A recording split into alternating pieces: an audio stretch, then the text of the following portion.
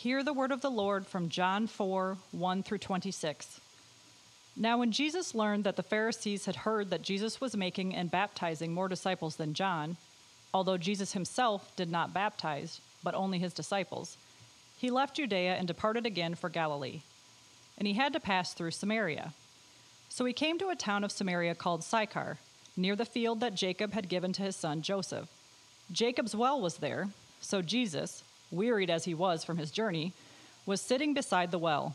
It was about the 6th hour. A woman from Samaria came to draw water. Jesus said to her, "Give me a drink," for his disciples had gone away into the city to buy food. The Samaritan woman said to him, "How is it that you, a Jew, ask for a drink from me, a woman of Samaria? For Jews have no dealings with Samaritans." Jesus answered her, "If you knew the gift of God and who it is that is saying to you, 'Give me a drink,' you would have asked him, and he would have given you living water." The woman said to him, "Sir, you have nothing to draw water with, and the well is deep. Where do you get that living water? Are you greater than our father Jacob? He gave us the well and drank from it himself, as did his sons and his livestock."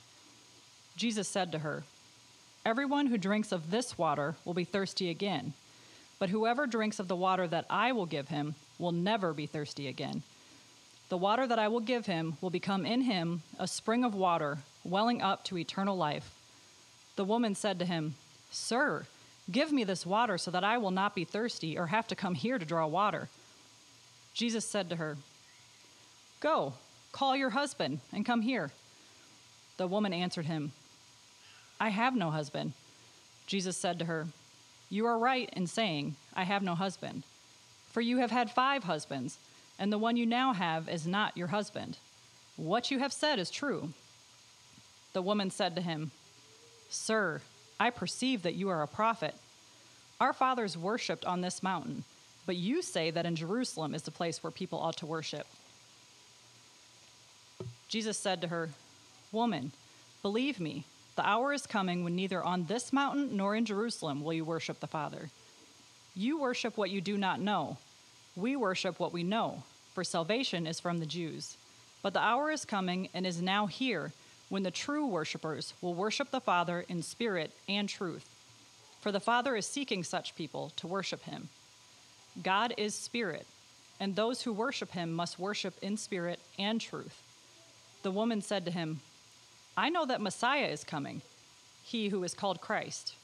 When he comes, he will tell us all things." Jesus said to her, "I who speak to you am he." This is the word of the Lord. Well, good morning, and welcome to Sacred City Church. My name is Justin, and I'm the lead pastor here at the church. If you are new here, we have been worshiping God in this rented building for the past 11 and a half years. And we planted this church with a few friends 12 years ago. And now we've grown to well over 400 people who call Sacred City Church their home. And last year, God called us to begin looking to purchase our new home, our own building. It began with a lot of prayer. Then we moved towards raising some money for a potential down payment, even though we had not seen any decent buildings that could fit us on the market for the past several years. Through the Spirit of God stirring up the hearts of God's people, we raised over $250,000 at our year-end advanced capital campaign in December. We got our down payment, but we just didn't have a building to use for that, on that down payment. So we kept praying, and about a month later, we contacted Hope Church in Bettendorf and asked them if they were wanting to sell their building and if we could come take a look at it. They were, and we did. And a few weeks later, we made them an offer, and they accepted it. Now, for the last several months, we have demoed nearly the entire building. We had phase 1, phase 2, and phase 3, and we chose phase everything. So everything is getting a facelift just about in our building. Only a couple things are not going to be touched. We've rebuilt all the offices and classrooms to fit our needs. We've doubled the amount of classrooms that we currently have. We've doubled them. I think we have 9 over there now so that we can go to one service together. We've redesigned the stage and the balcony to accommodate more seating. At this point, I think we should be able to comfortably fit 500 people into the sanctuary. We've opened up a really narrow and small and out of level entryway, and we've leveled it all, and we've opened it all up into a grand, open, and hospitable atrium. It is all framed up now, and our electrician and HVAC guys began putting in the mechanicals this week. Hopefully they'll be done by the end of the week or by the end of next week, and we can start drywalling. We're doing all of this because we believe that God has called us to establish a strategic base of ministry where our families can all worship together under one roof, and where we can reach out from to reach our community with the gospel of Jesus Christ. In other words, we have purchased a building, and we are remodeling a building, and we plan on moving into this building for one main reason, and that's worship. We want to worship, we want our kids to worship, and we want our city to worship King Jesus, and we believe this building will help us accomplish that mission. And surprisingly, maybe not surprisingly, if you've been around here for a while, because this is how God usually works, our text today of Scripture is about the same thing. It's about worship. And if you don't know, we just preach through books of the Bible. So we just take a book, we've taken the Gospel of John, and we're working week after week, verse by verse, through books of the Bible. We want our people to understand what the Bible teaches. And so we're just studying verse by verse the book of John, and today we come to this topic of worship. Our text today, this woman at the well, the Samaritan woman, it's actually all about worship. Now, you might be here and think, oh my goodness, I don't want to hear this message. I don't really care about worship. I'm not into going to church. I think singing's kind of weird, right? And since I don't really do this kind of stuff, this sermon's probably not going to be for me. Well, actually, you'd be quite wrong. The fact of the matter is that everyone worships. To worship, it's just another word of giving your attention, your time, your devotion, your affections, your desires, your emotions, your money, giving of yourself towards someone or something. That's worship. When you give, you're worshiping. Everyone worships. Everyone serves someone or something with their life. Bob Dylan saying, it might be the devil or it might be the Lord, but you're going to have to serve somebody. I always say it like this. Think of your heart and your life as a garden hose. It's just pouring out. You can't turn the hose off. The fact of the matter is, every human being is going to give towards something. Every human being is going to have to focus their attention, their worship, their love somewhere. Your only choice is, where do you point the garden hose? Do you point it at things of the world, or do you point it at the Creator of all things? I would add to Bob Dylan, it might be yourself. It might be money. It might be sex. It might be influence and success. It might be your kids or your social media followers. But everyone worships. Everyone serves somebody or something with their life. And what we're going to learn today from Jesus is that if you point the garden hose of your life at anything other than Jesus, it will let you down. Anything but Jesus will put your life into a pattern that brings about greater and greater levels of dissatisfaction. I want you to hear that. If you point your worship at anything other than Jesus, the first time you do it, it'll feel okay. And the next time, less so, less so, less so.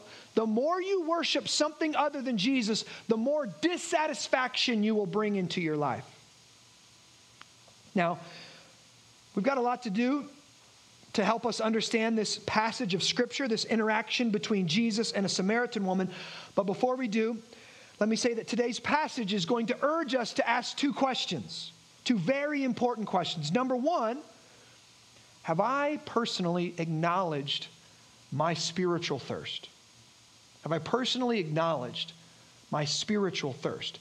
And two, am I aware of how I am attempting to quench that spiritual thirst? Second question, am I aware of how I am attempting to quench my spiritual thirst? Now, until you answer those two questions, Jesus will never make much sense to you. He'll just kind of go right over your head until you answer those two questions. But after you answer those questions, Jesus will become to you everything you've been looking for in life.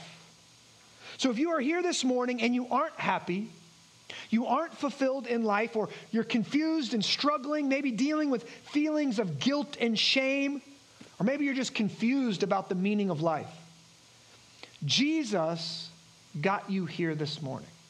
Jesus is pursuing you today.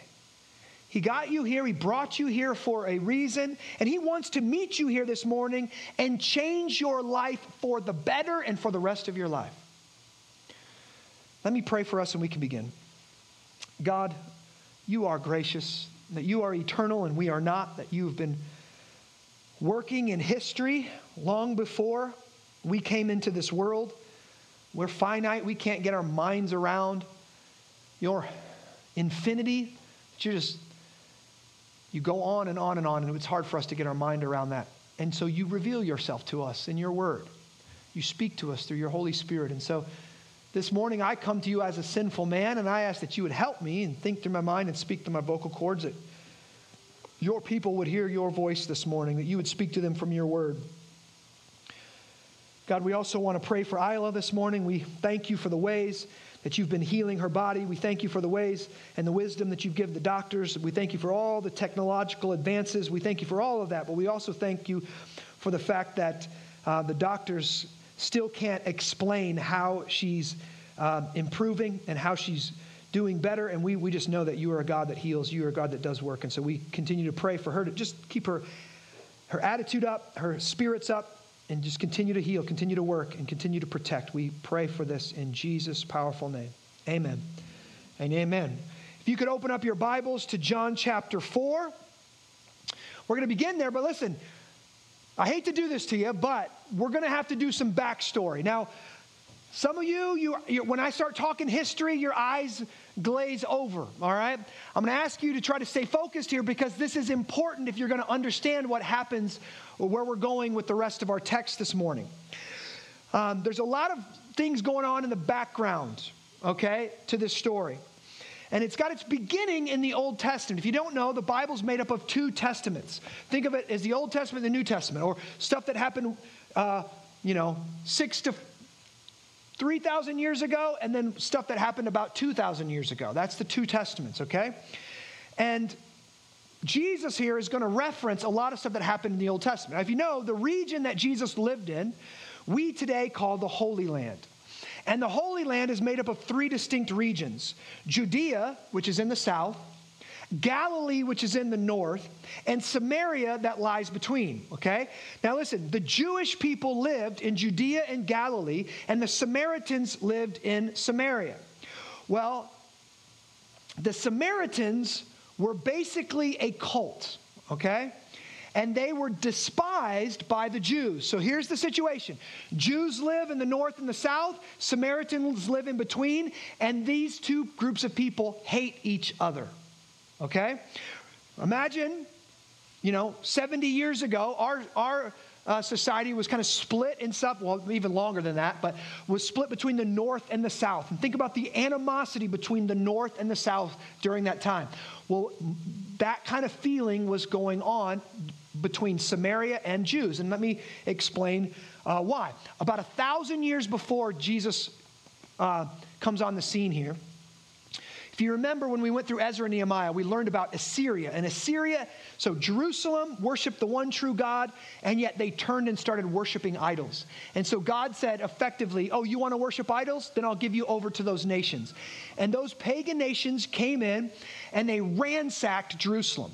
They destroyed the temple. They tore down the wall. They destroyed the city. And then what they do? They took the best and the brightest among them, all the cultural elites, any craftsman, any wise man, any beautiful woman, the best and the brightest in the city. They took them back to Assyria to assimilate them into their own culture, to take that culture that was being produced in Jerusalem and build upon it. All the technology, all the advancement, they wanted it for themselves. So what did that do? That left the bottom of the barrel of society, right? I hate to say it like this. That left all the ugly girls. That left all the untalented guys, all the broke folks. They all got left back in Jerusalem. And now these people have no temple to worship their God in. They've got no wall to protect them. Their economic situation is horrible because the Syrians just razed the city, right? So it's really difficult back in Jerusalem. And the best and the brightest of the Jews got brought back to Assyria. Well, what happens is eventually the people that are in Jerusalem do the one thing they should not do. And that was that God told them, do not intermarry with the other nations, right? This wasn't an ethnic thing. It was a religious thing. These other nations worshiped other gods. And if you marry into their religion, they're going to pull your heart away to worship other gods. Well, what do? Of course, all the ugly girls are looking around and all that's left is broke dudes. And they're like, no, I'm going to this guy over here, even though he's a pagan, right? So they go and marry the pagans, and then what happens? Well, it turns their heart away from their God, and they begin to worship false gods. Okay? This is how this is where the Samaritans came from. Well, if you remember, from Ezra and Nehemiah, when Ezra and Nehemiah come back to rebuild the temple and rebuild the wall, the Samaritans say, oh yeah, you're back. We'll help you. And the Ezra and Nehemiah go, nope, you get out of here. We don't want anything to do with you. They called them half-breeds because they half-worshipped God and they half-worshipped pagan gods. They were pagans. They said, we don't want anything to do with you. You get out of here. We're worshiping the true God and we're rebuilding the city. Well, what happened was one Jew gets really mad, marries a Samaritan woman. Ezra and Nehemiah won't let them worship with them. So he says, fine, I'll go do my own thing. He goes up to another mountain away from Jerusalem, Mount Gerizim, which is another famous mountain where Isaac and Abraham offered their sacrifices in the Old Testament. And he says, fine, we'll build our own temple. We'll build our own mountain. We'll build our own religion. And so they built a temple on Mount Gerizim and started worshiping there. And that's where the Samaritans worshiped. Okay? So all of this is going on. In 2 Kings 17, it says that the Samaritans, while they were worshiping up there, they even gave their children to be sacrificed to other gods. So they were fully pagan. And yet it was weird, they kept the first 5 books of the Old Testament, the Pentateuch, they kept it. So they kind of kept the first 5 books of the Old Testament, and yet they also worshiped pagan gods. That's why I say it was a cult. Well, when the Jews who had been deported, Ezra and Nehemiah, when all these guys heard about this, they were furious, right? And they said, okay, we can't stand these people. They're false worshipers. We don't want to have anything to do with them.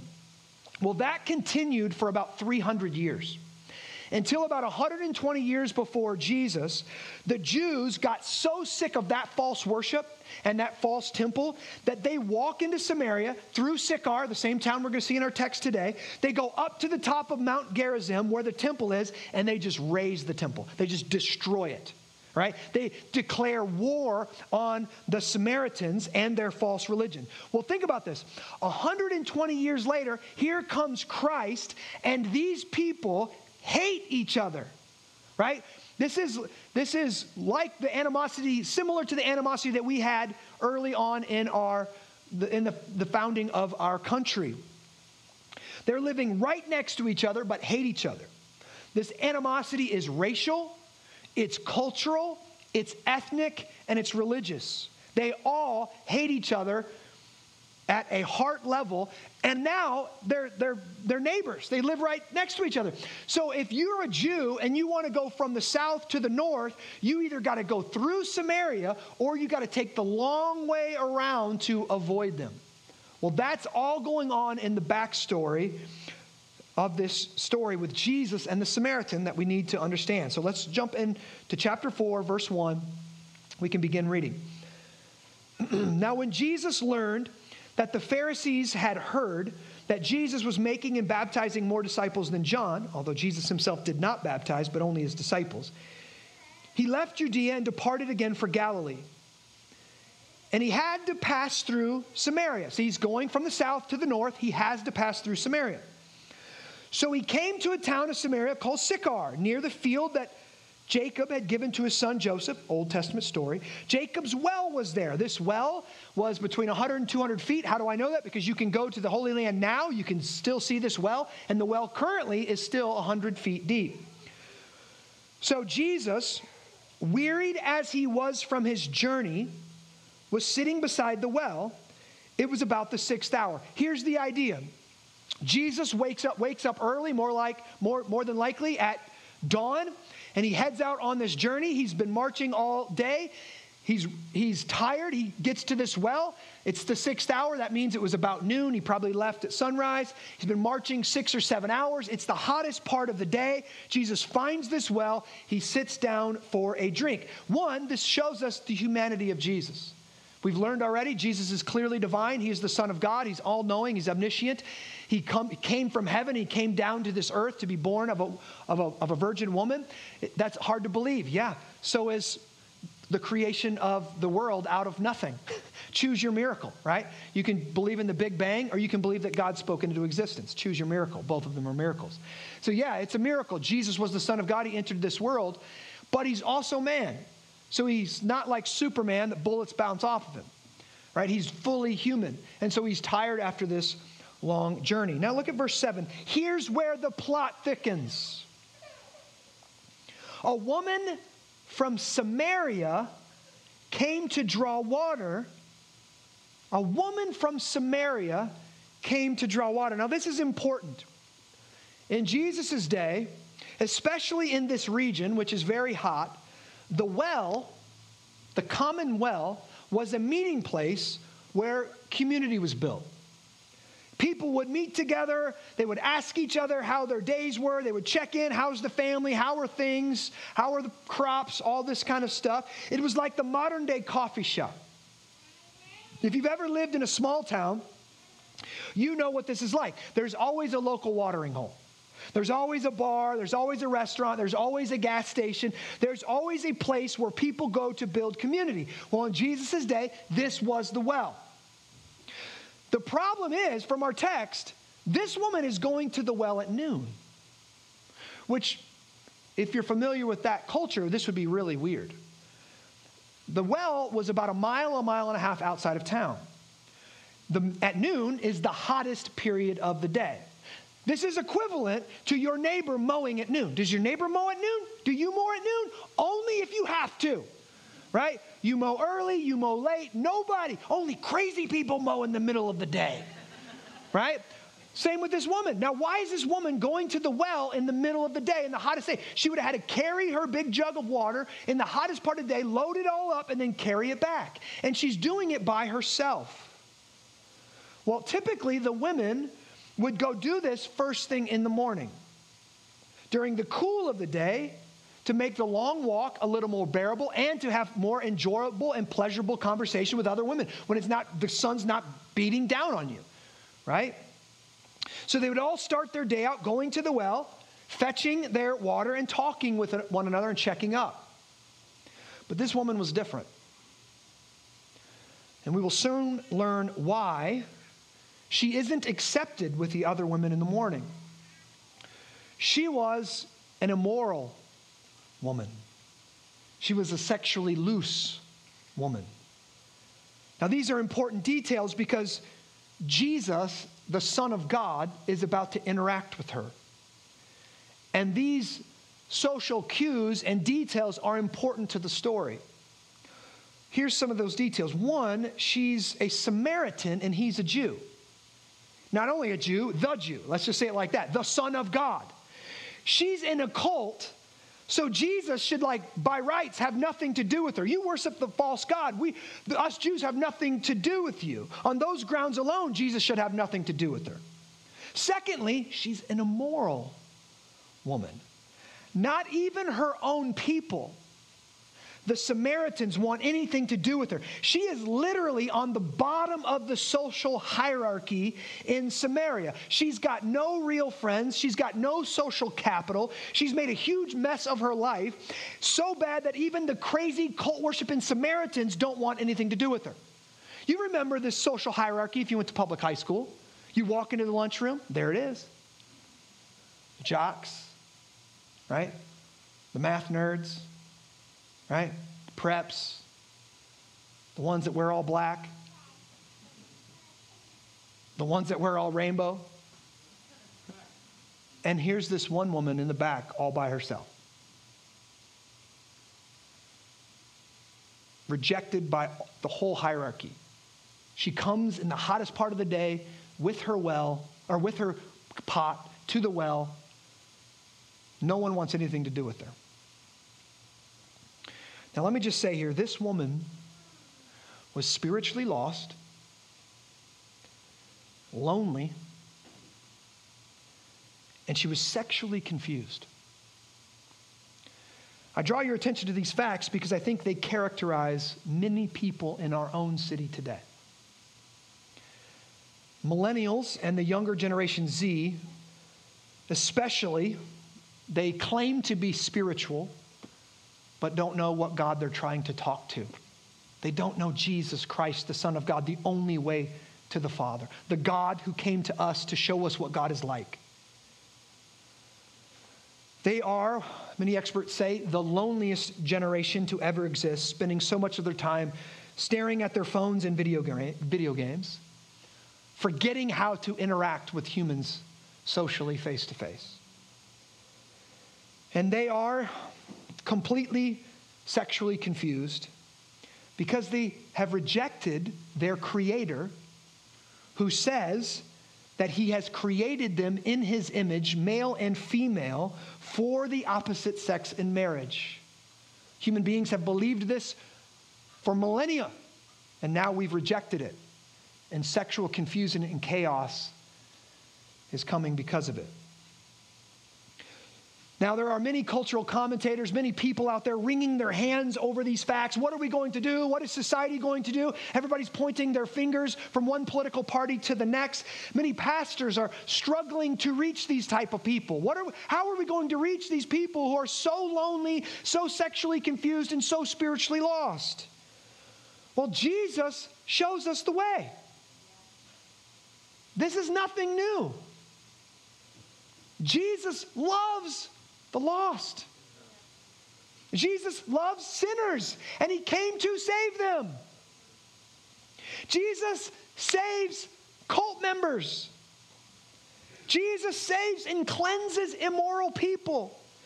Jesus loves lonely people so much He adopts them into His family and gives them a new community. What we're going to see in this story today is Jesus is the greatest missionary who has ever come. And Jesus came from heaven to this earth to meet us where we are, to find us where we are, and to quench our spiritual thirst. And Jesus does all of this at the great risk of His own reputation. See, we sang that song. It was kind of weird, maybe for some of you, to sing that song like, we don't fear anymore. We're running away from our fear. We believe that we've been adopted by God and we're in the family of God. But so much of what we do in life is because we fear to lose the approval of other people. And Jesus here didn't care what everybody's going to say about Him. All the Jews, when the disciples get back, they're like, oh, He's talking to a Samaritan woman. He's crossing all kind of cultural taboos and cultural faux pas. And Jesus doesn't care what everybody thinks. He comes to seek and save the lost. Jesus speaks to this woman, even though in the eyes of man, it was the wrong thing to do. Look at verse 7. A woman from Samaria came to draw water. Jesus said to her, give me a drink. Jesus said to her, give me a drink. For His disciples had gone away into the city to buy food. Verse 9. The Samaritan woman said to Him, how is it that you, a Jew, ask for a drink from me, a woman of Samaria? For Jews have no dealings with Samaritans. So that right away, Jesus crosses a cultural line that gets this woman attention. Whoa, someone is speaking to me. Like Jesus isn't speaking down to her the way a Jew would normally speak down to a Samaritan woman, right? Men didn't have this type of relationship with women, right, back then. And all of a sudden, Jesus is breaking all these cultural standards. And he says, woman, would you give me a drink? And whoa, she's like, you're asking something from me, a Samaritan? You're having something to do with me? Why are you even speaking with me? Verse 10. Jesus answered her, if you knew the gift of God and who it is that is saying to you, give me a drink, you would have asked him and he would have given you living water. Whoa, this is where Jesus starts to flip the script. This is some creative wordplay. Jesus was a master rhetorician. He was an amazing public speaker. And he begins to weave this narrative and play with a metaphor that here's this whole story is this is a metaphor that's going to go over her head. It's going to spin around out there in the universe a little bit. Then it's going to come back and hit her in the back of the head later and she's going to be thankful for it, okay? That's what this narrative is about to do. He says, woman, give me a drink.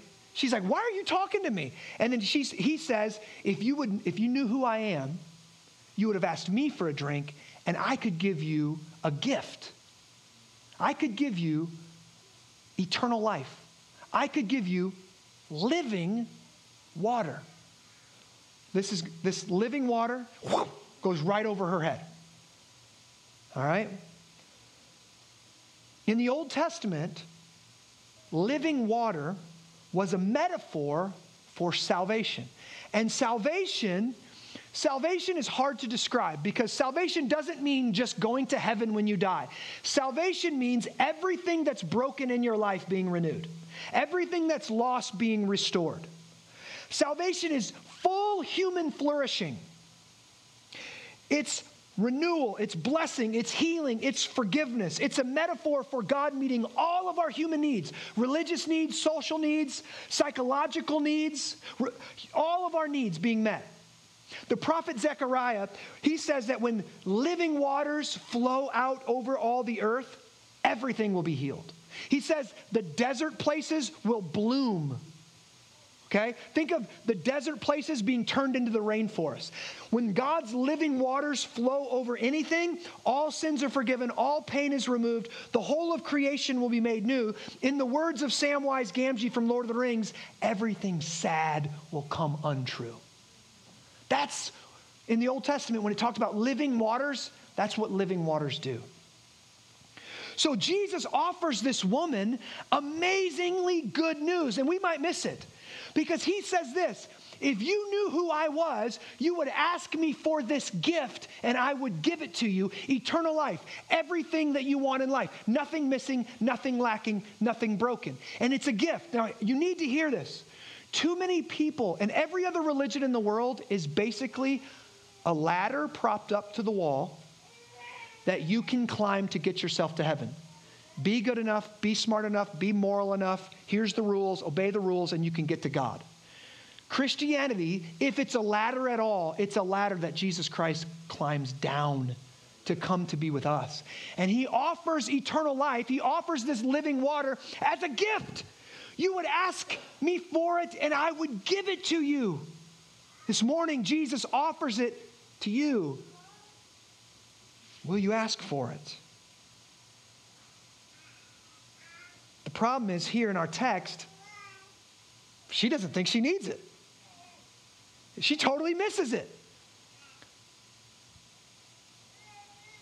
Look at verse 11.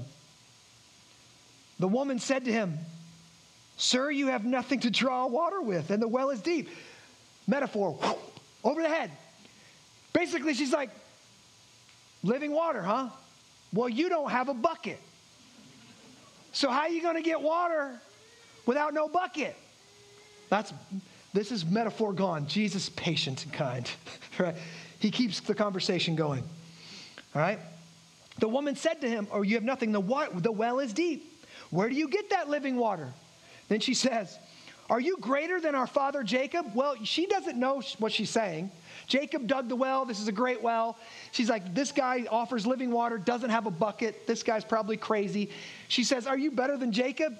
Jesus humbly doesn't answer her, but his real answer is, yeah. Actually, I made Jacob and water itself, actually, the whole world, okay? So I'm kind of a big deal, all right? But this is what she says. He gave us the well and drank from himself, as did his son his life. Jesus said to her, everyone who drinks of this water, so the physical water that's in this well, will be thirsty again. But whoever drinks of the water that I will give him will never be thirsty again. So Jesus here is talking about a different type of thirst. Not a physical thirst, a deeper thirst, a spiritual thirst, a religious thirst, a thirst from our soul. And he says, the water that I will give him will become in him a spring of water welling up to eternal life. So there's something about this thirst that is eternal that can only be quenched with eternal life. This living water that Jesus offers here is nothing other than the spiritual thirst quencher that he calls eternal life. And again, eternal life isn't just living forever. It's a certain type of life.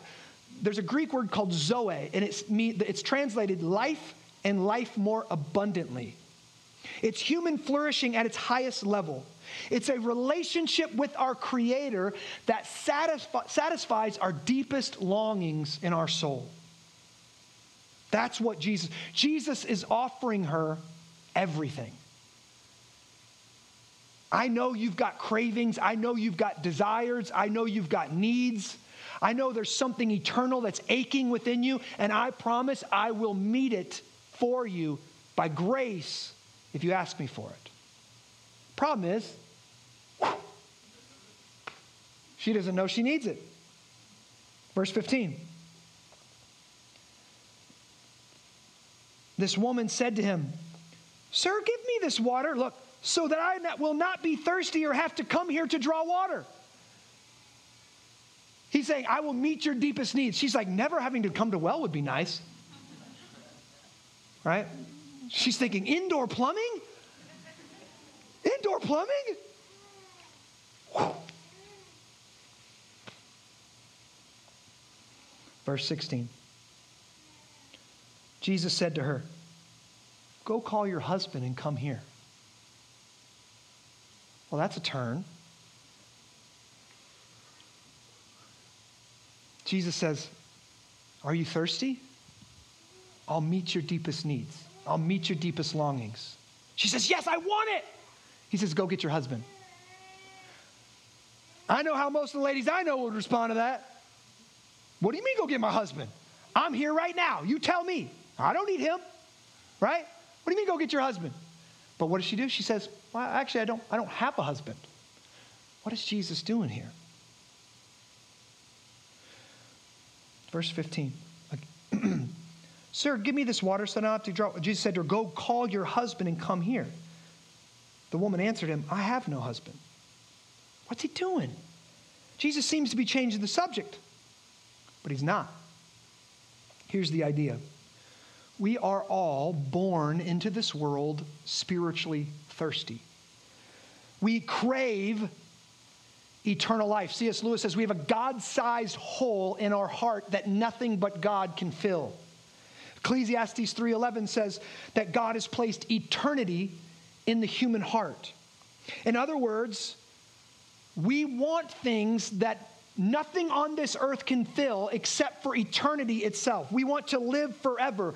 We want to know God, our Creator. We want to be loved by the one who can never sin against us. We want to know truth, capital T truth. We want to be good. We want to perceive beauty and be caught up into something beautiful. And God is the source of that capital T truth. And God is the source of that capital G goodness. And God is the source of that capital B beauty. That is who He is in His essence. We have no other way to define truth, goodness, and beauty if we don't have a divine standard, an ultimate standard that everyone must agree to.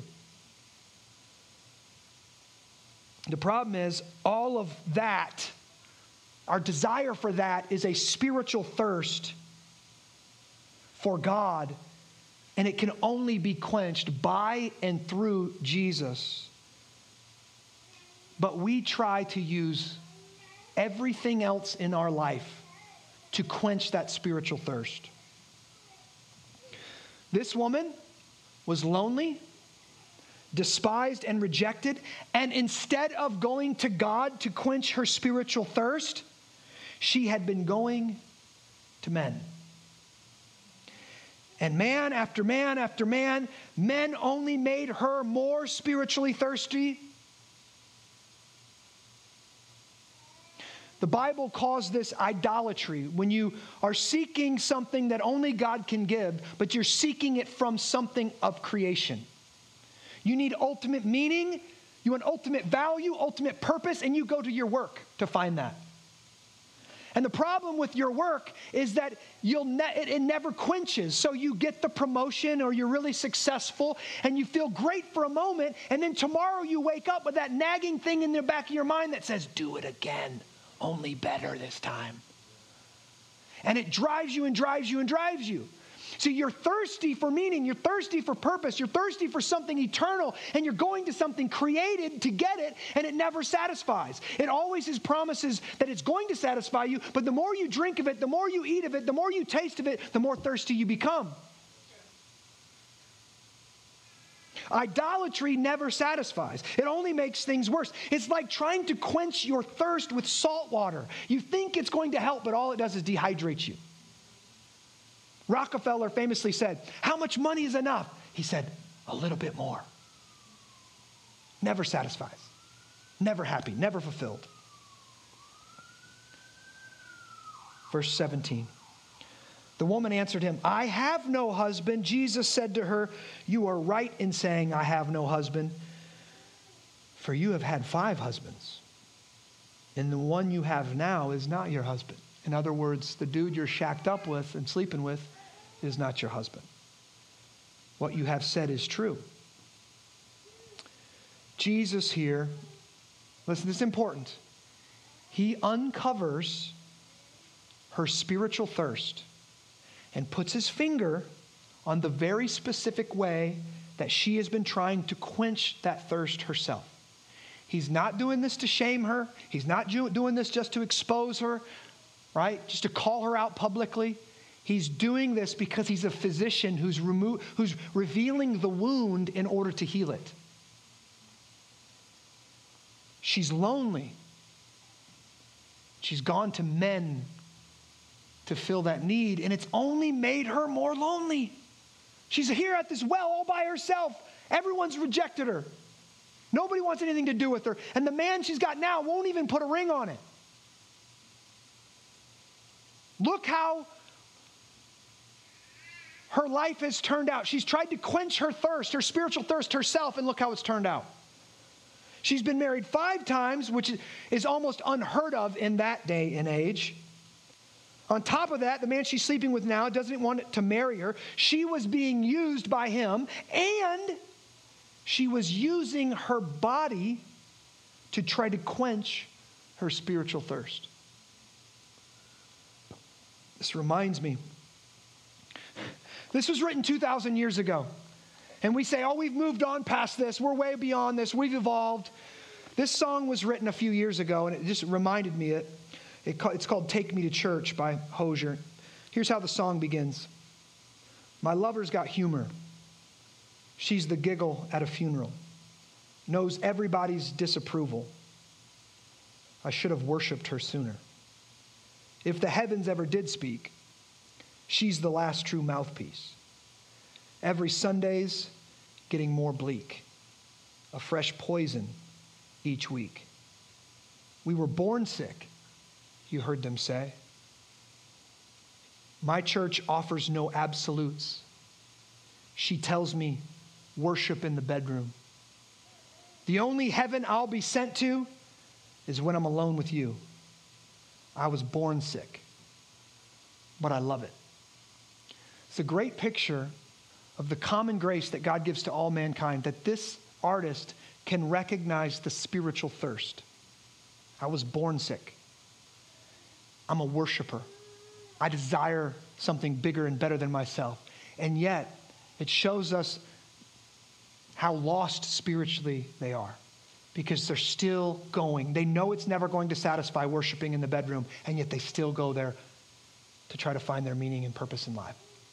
They correctly diagnose the problem. We're spiritually lost. We're spiritually thirsty, and yet they do not diagnose the cure. They miss the cure.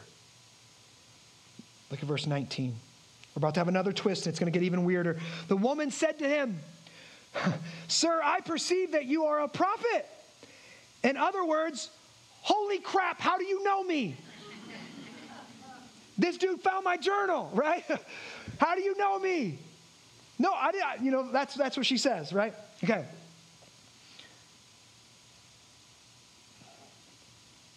And then it gets weird. Verse 20. Our fathers worshipped on this mountain, but you say that in Jerusalem is the place where people ought to worship. Now remember, I set this up in the very beginning. The Jews worshipped at Jerusalem. The Samaritans worshipped at Mount Gerizim. And now all of a sudden, she's getting real theological. Hey, where's the right place to worship? Which temple should we worship? Now, I used to think that this was like a juke here. She's juking him. She's trying to get him up. Jesus is like, go get your husband. She's like, oh, no, let's talk about worship. We're not talking about my past. Let's talk about something else. Let's talk theology. But I no longer think that's the case. I don't think she was changing the subject. See, she starts talking about temples and worship. She's talking about where true worship was supposed to take place. Is it the Jewish temple or the Samaritan temple? She's not changing the subject. Remember, the temple is where you worship. It's where you go to be forgiven. It's where you go to get yourself cleansed from your sins. It's where you go to get right with God, to have your soul satisfied, to deal with your guilt and your shame over your mistakes of your past. In other words, the temple is where you go to worship.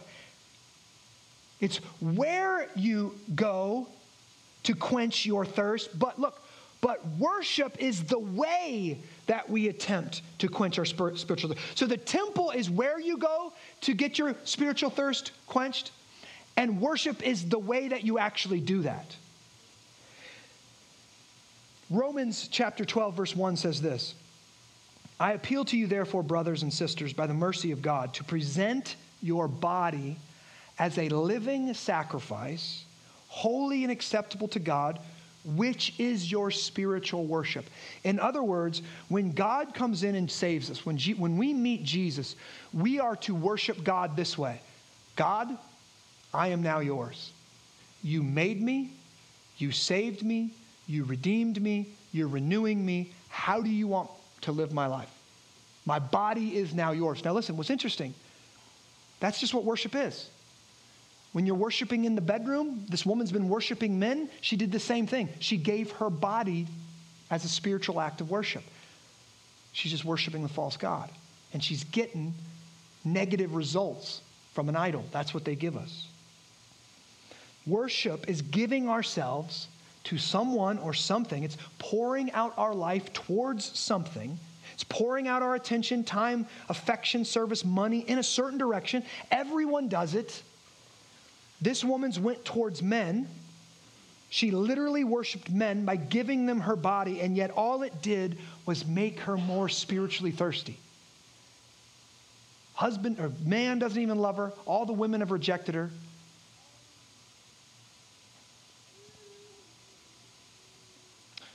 Now this, interestingly enough, is actually the source of all sin. People talk about sin and they don't understand. Did you know you never commit one sin? They always come in twos. Sin always comes in twos. This is how the prophet Jeremiah describes it. For my people have committed two evils. They have forsaken me, the fountain of living waters, and they hewed out cisterns for themselves, broken cisterns that can hold no water. Sin always comes in twos. Here's what happens. If you steal, before you steal, you've turned away from the fountain of living waters. God has not satisfied you, so you think you need to steal in order to meet one of your needs. So you've rejected God, the source of eternal life, the source of living waters, and you go after another cistern. You go after some other way to meet your need, right? Every sin is like this. You turn away from God, you reject God, and then you do something else. This woman had these desires in her. She turned away from God and pursued men. The question for us this morning is this: how do you do that? Listen, I'm not asking you if you do that. You're a human being made in the image of God. I know you do it. We're all born sick. We're all born sinners. We worship things other than God. I'm asking you, how do you do that? What are you currently worshiping? How are you currently trying to satisfy your spiritual thirst with something other than God?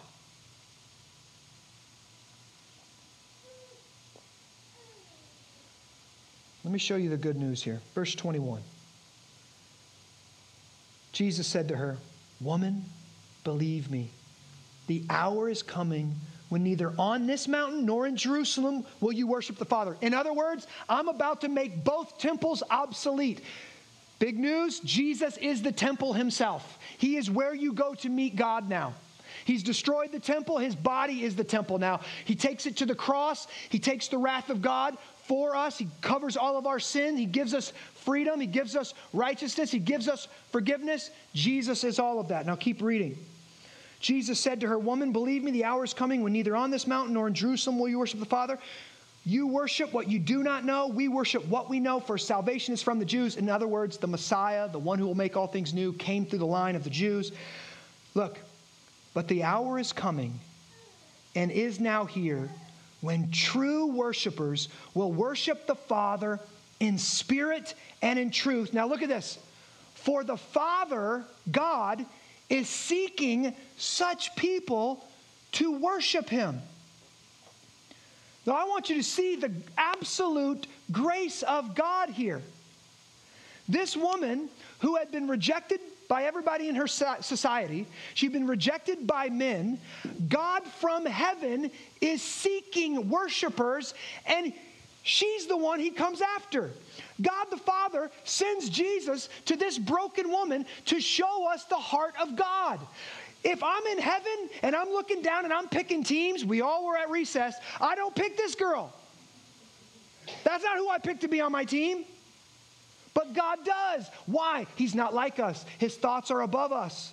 His ways are not our ways. He's gracious and kind and slow to anger and forgiving. And so God looks down from heaven and sees this lost and broken, lonely woman, and he sends Jesus on a mission in the hottest part of the day to walk through Samaria, to meet at this well, and to tell this woman this story. Jesus comes after us. That's grace. That's the story of the Bible. It's not be better, do more, and God will like you. It's we're sinful, we're broken, we're busted up, and Jesus came to save us. God isn't saying, come to me, come find me, clean yourself up, and then we can talk. Jesus shows us here that the heart of God, what the heart of God is towards lost sinners like us. He is seeking such people to worship him. Listen, I'll be honest, as I'm working over at the building and I've got these 500 seats, and I'm getting a little nervous. Like, we made a big investment over here, and what if nobody shows up? I said, well, if nobody shows up, then I'm preaching to the angels in the empty seats. That's what's going to happen. Listen, we can be confident that when we open that building, God's going to fill those seats. God's going to fill that building. Why? Because God is pursuing sinners right now. We've got more sexually broken, more lonely, more spiritually confused people in our city than ever before. Good. You know what that tells me as a fisherman? There's a lot of fish in that pond. That's what I want to know. Are there fish in there? Yeah. Good. I got a good shot then, right? There's people that need Jesus in this city. Man. Verse 24. Then we'll close. I'm getting a little excited. God is spirit, and those who worship him must worship him in spirit and truth. In other words, in order to worship God, listen, you've got to receive the gift. You can't do it in your strength. You can't do it in your flesh. You have to receive the gift of eternal life, that eternal water. You have to say, yes, God, I need it and I want it. And if you're real, I'll take it. And then God gives us his Holy Spirit, and then we can worship him in truth. She goes this. She says this. The woman said to him, oh, I know that Messiah. Messiah is the one they're looking for to make all things new. The one that every story of every hero points to Jesus, who is called the Christ, the anointed one. When he comes, he's going to tell us all things. Jesus says to her, I who speak to you am he. Listen, in all the scriptures, Jesus usually tries to hide his identity until the moment of his crucifixion and his resurrection. So most people don't know who he is. This is the clearest revelation of his identity in all the scripture. And look who he does it to. An outsider, a cult member, a broken woman. He says, everything you're looking for, I'm he. And I came to you this morning. Listen, Jesus is the only one who can satisfy your thirst. C.S. Lewis has this little section in Mere Christianity where he talks about every desire in the human life or the animal kingdom. There's a desire and then there's a way to fulfill that desire. So we get hungry and there's such a thing as food. We need to breathe and there's air. We get thirsty and there's water. We have sexual desires and there's such a thing as sex. He says this, but if I find in myself desires which nothing in this world can satisfy, why am I never satisfied with sex? Why am I never satisfied with money? Why am I never satisfied even with my marriage and my relationship? I always want more. Why am I never satisfied? He says this, the only logical explanation is that I was made for another world. In other words, I was made for eternity. I was made for God. I have a God-sized hole in my soul, and he's the only one that can fill it. Listen, if you're thirsty this morning, if you're hungry, Jesus Christ offers you himself by faith. He can fill your soul. He can meet you here. If you're a Christian, we get to celebrate the Lord's Supper where Jesus promises to meet us here. Listen, this meal is not a mere symbol.